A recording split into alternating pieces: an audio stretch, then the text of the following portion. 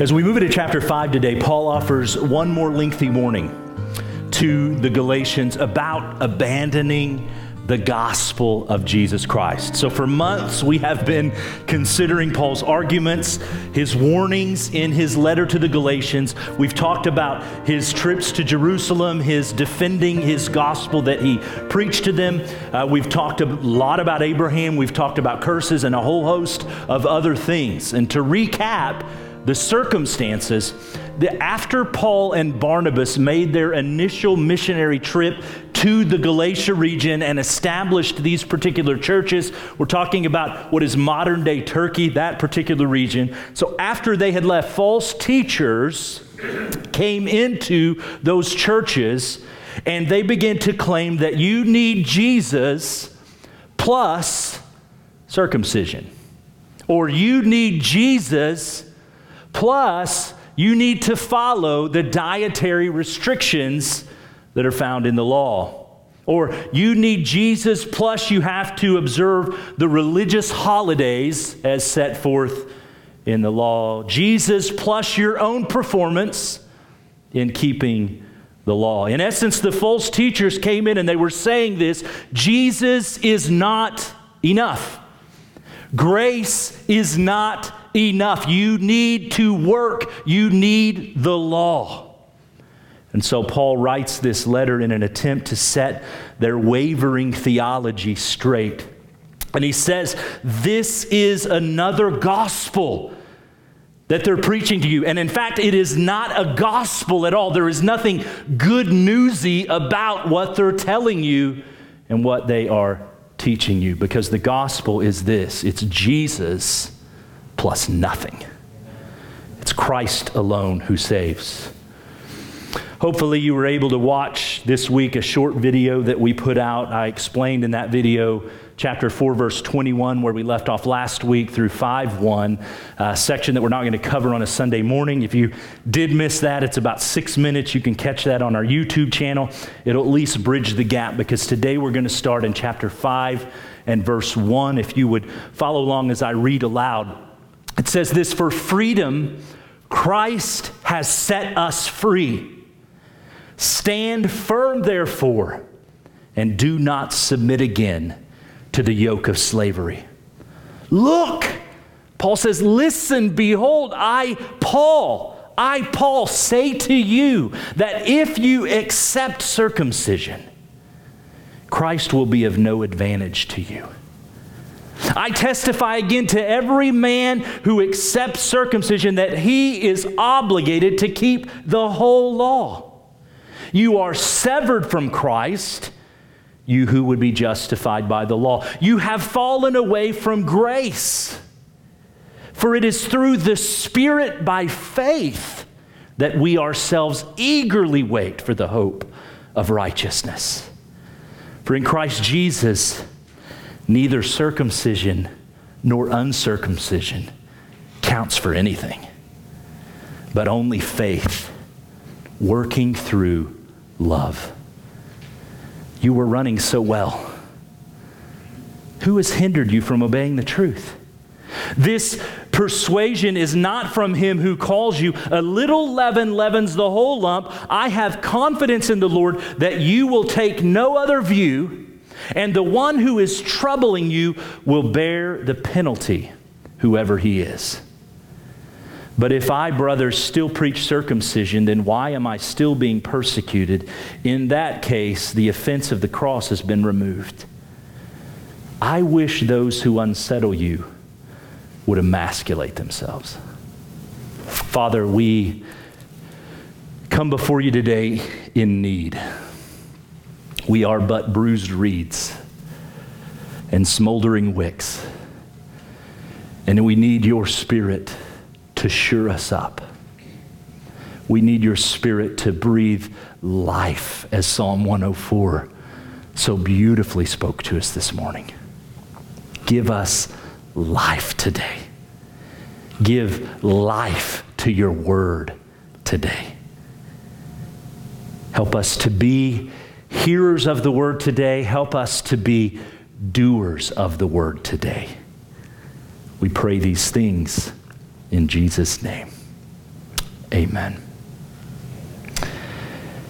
Verse 1 supplies for us a transition from, again, what's in the short video to where we are moving forward from.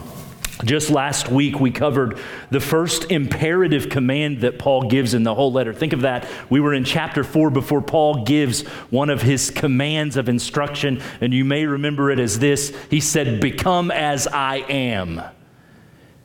Lay aside the law. Put your faith in Christ and Christ alone. Become as I am. Well, today we find our second piece of instruction. Don't worry, there is more coming in the coming weeks. But here's what he says: stand firm. Stand firm and do not submit yourselves again to the yoke, the shackles, the bondage of slavery. It's important that we see that Paul has laid this theological foundation and groundwork all throughout the letter. For 4 chapters, he has been building this argument and this theology that we are free in Christ. There's freedom in him, which he summarizes in verse 1 where he says this: "For freedom, Christ has set us free." This is what we call an indicative, a fact. Paul lays it out. He's made the argument and he says, now, here's the fact. For freedom, Christ has set you free. But Paul never leaves an indicative without following it up with an imperative, with a command, with something that is meant to be done as a result of that truth. And what is the something that's to be done? What is the imperative? Stand firm now in your freedom. We're to stand firm. What does that mean? It means to plant your feet firmly on the good news of Jesus. To plant your feet firmly on the news of his substitutionary death, of his glorious, life-giving resurrection. So that when the hurricane-force winds of false teaching come your way and try to wreck your faith, you will not move, because your feet are planted firmly in the truth of the gospel. When the rains come and the floods begin to rise, the floods of circumstances and tragedy, you will not be moved away from Jesus, because you are planted firmly in the good news. This tells me something. It tells me that we are to always be preaching the gospel to ourselves. That we never move beyond this truth, that we must, with consistency in our lives, be digging deeper into these truths, into God's word, so that we have greater understanding. Because trials will continue to come. False teachers aren't going away anytime soon. And so the deeper we can dig, the firmer we will stand as we move through those seasons of life. And so Paul opens with stand firm in your freedom. Don't put on those shackles of slavery again. Now let's consider Paul's arguments. The first is this. He says Christ is greater than circumcision. In verses 2, 3, and 4, he lays out a series of quick warnings for the Galatians to consider. First, he says this: if you accept circumcision, that is, you think that this surgical procedure that is performed is something that will justify you, make you holy before God, make your relationship right. If you believe that to be true, which is the teaching that they were enduring in the Galatian region, he says then this: Christ is of no advantage to you. If that's what you believe, then Christ is of no advantage. You might as well get up and walk out right now, because the gospel is of no advantage. If you accept circumcision as a means of justification, then he says you are obligated now to keep the entirety of the law. All of the ceremony, all of the holidays, no more shrimp for you. The dietary restrictions apply. You have to keep the entirety of the law if you're going to accept that it's by circumcision. If you accept circumcision, he says this, you are severed from Christ. You've fallen away from grace. You see, as we've said over and over again, the law and obedience to the law cannot justify us. Why? Because we can't obey it. We can't keep it. We're incapable of doing that. There is only one who has obeyed. There's only one who has fulfilled the law. His name is Jesus, and he did so on our behalf. He did what we could not do. And so to say that my circumcision, my law keeping justifies me, makes me holy before God, diminishes the life's work of Jesus. His death, his resurrection. It's arrogant. It's prideful. It's damnable for us to consider that it's us in any way and not him. I don't care if you're here and you say, well, I'll give Jesus the 90% and I get the 10. It's arrogant. It's 100% Christ. 0% me. It's all his work that brings about justification. The gospel of Jesus teaches that we're justified by faith, and that's what Paul reminds us of in verses 5 and 6. Notice those again. He says this, for through the Spirit, this is just beautiful, beautiful language that he uses. Through the Spirit, by faith, we ourselves eagerly wait for the hope of righteousness. For in Christ Jesus, neither circumcision nor uncircumcision counts for anything, but only faith that is working through love. Though we have been declared righteous because we have, by the Spirit's work in us, put our faith in Jesus, the Father seeing me as holy, you don't see me as holy. My family certainly doesn't see me as holy and blameless. But I and you are eagerly, hopefully waiting for the fulfillment of all righteousness. I'm justified because of Christ, but in the process of sanctification, I've still got a long way to go. You've still got a long way to go. But we don't approach our sanctification as, oh man, I don't think this is ever going to happen. We approach it with hope, knowing that what God has started, he will finish in our lives. The full application of righteousness will one day come, and we anticipate that day when we will be made whole. When as we sang, the wedding bells ring, and we the bride in full purity. No spots, as Paul writes in Ephesians, no wrinkles.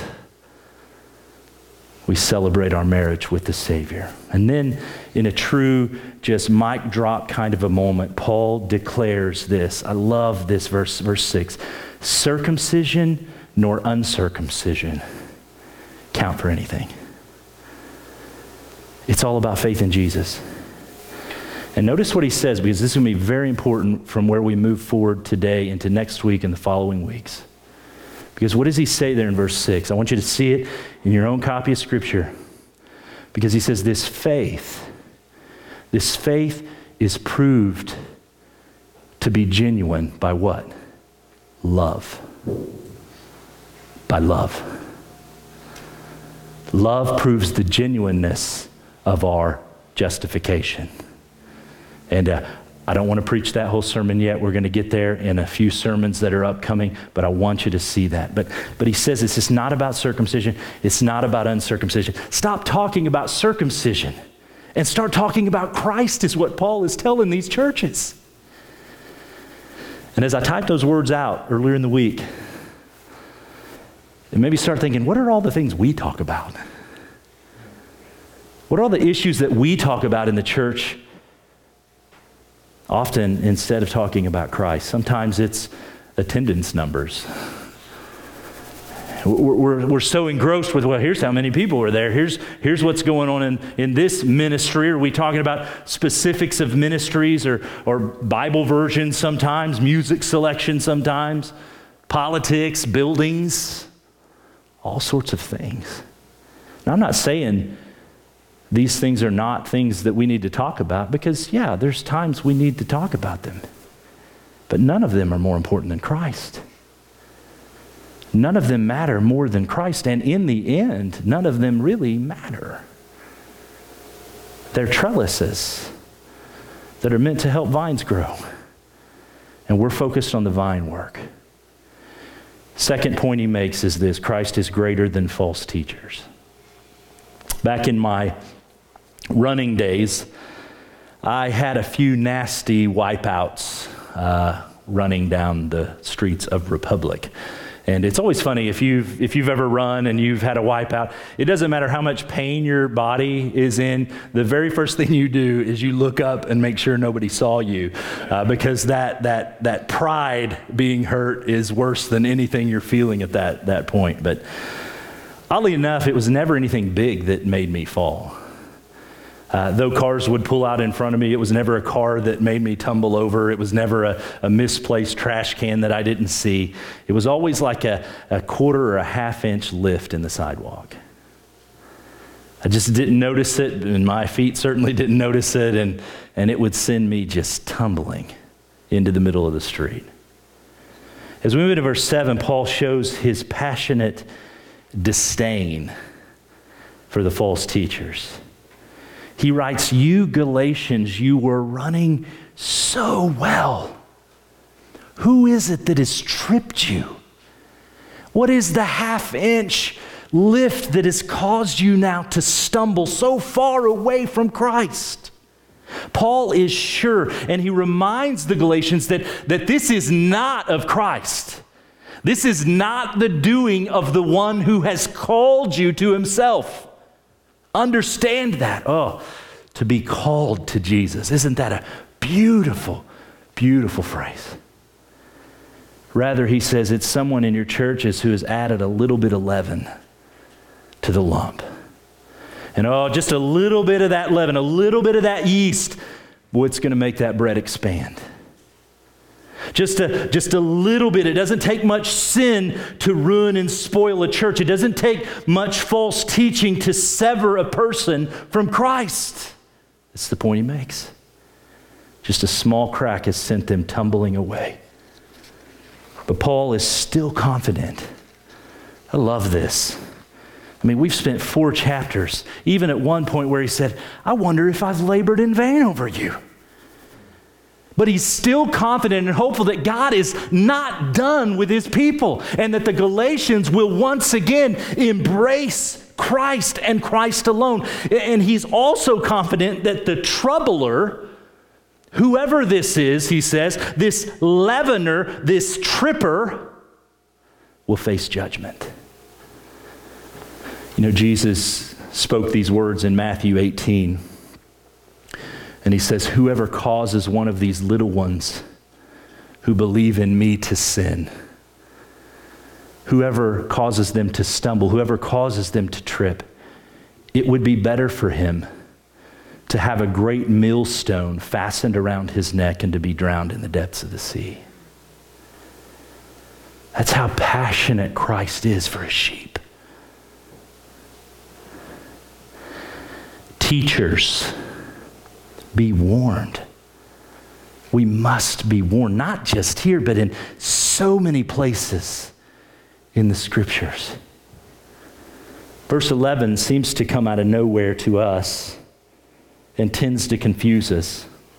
I'm sure that 2,000 years ago when the Galatians read it, they knew immediately what Paul was addressing at this point, but it's a bit confusing and leaves us scratching our heads.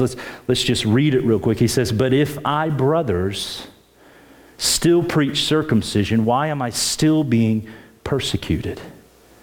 In that case, the offense of the cross has been removed. The best understanding, at least in my opinion, is when it comes to his own views on circumcision is what they're addressing.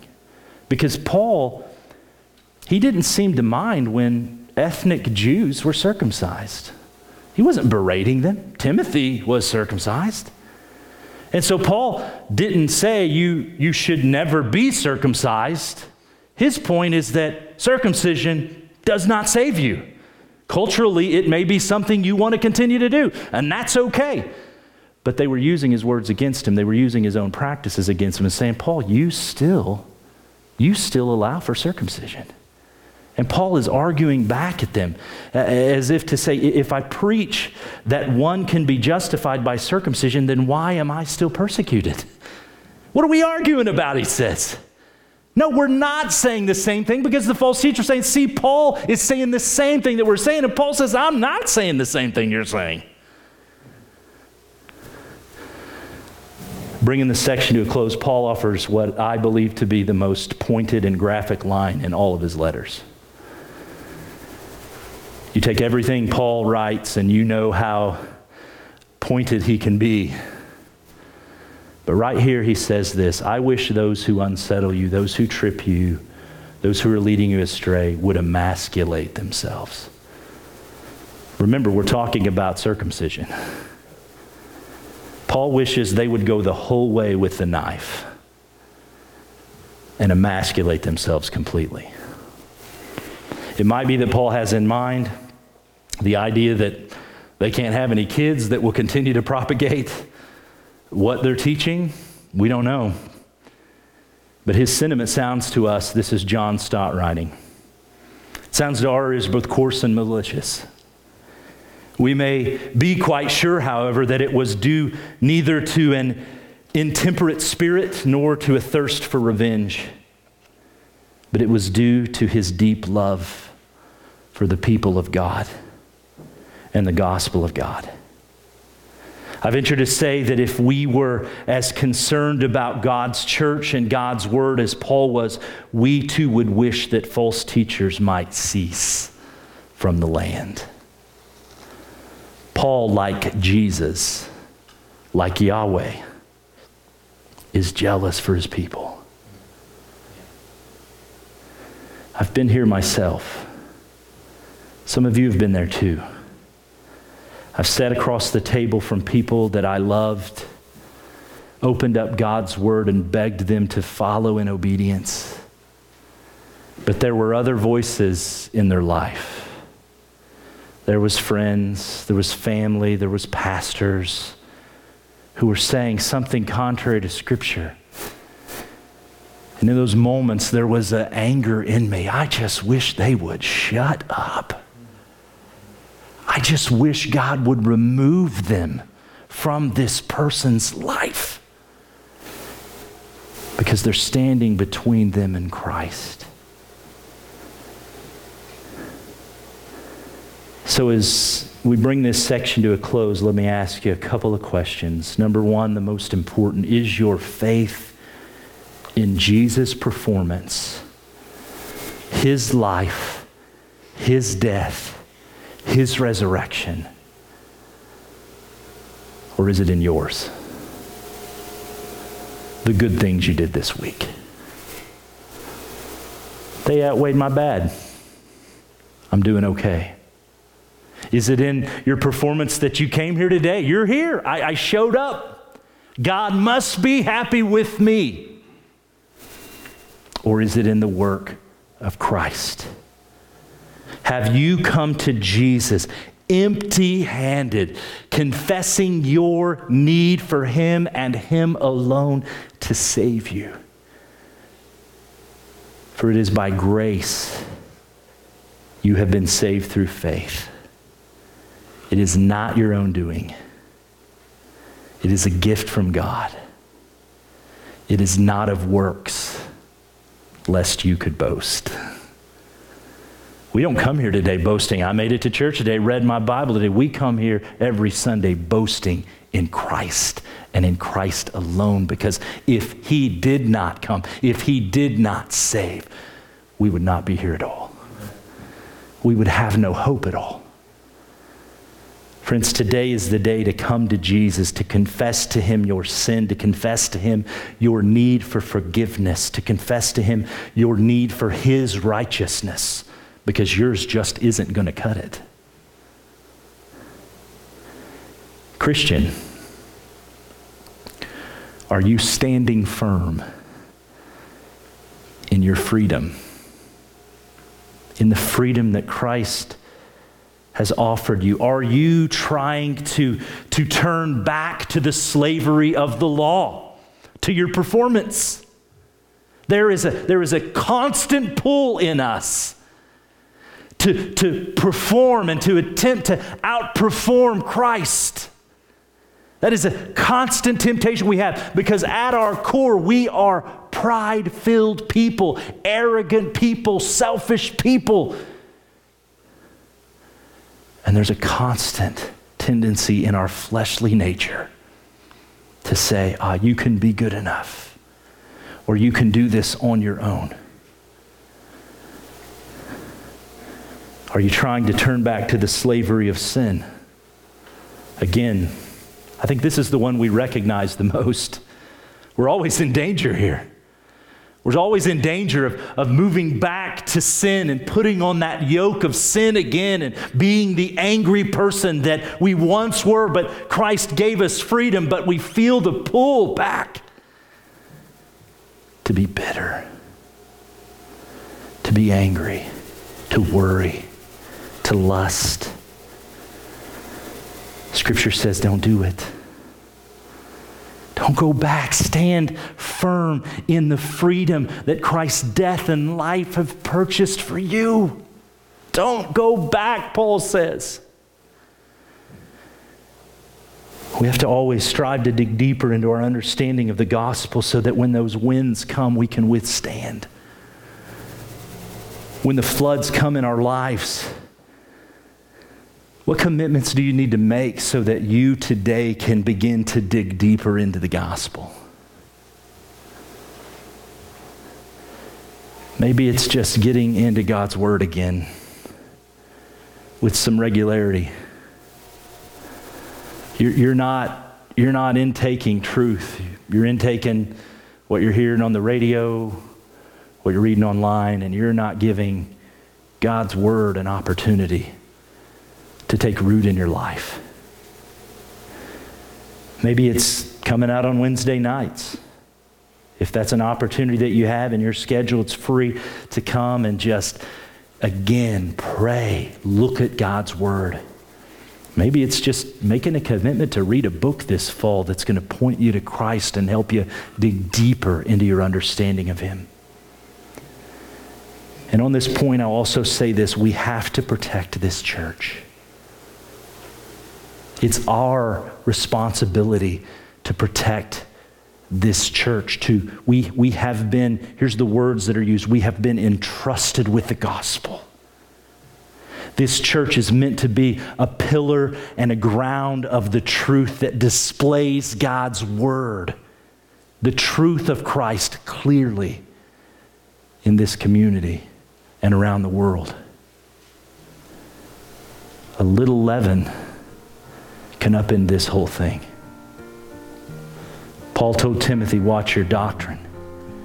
We have to be ready. We have to be alert to sense it and remove it, to cut it out at any point it would present itself in our congregation. And finally today, let's give Christ praise for what he has done. As was read in Psalm 104, I will sing to the Lord as long as I live. I will sing praise to my God while I have being. May my meditation be pleasing to him, for I rejoice in the Lord. Let's give praise where praise is due today to Jesus Christ, who saves completely.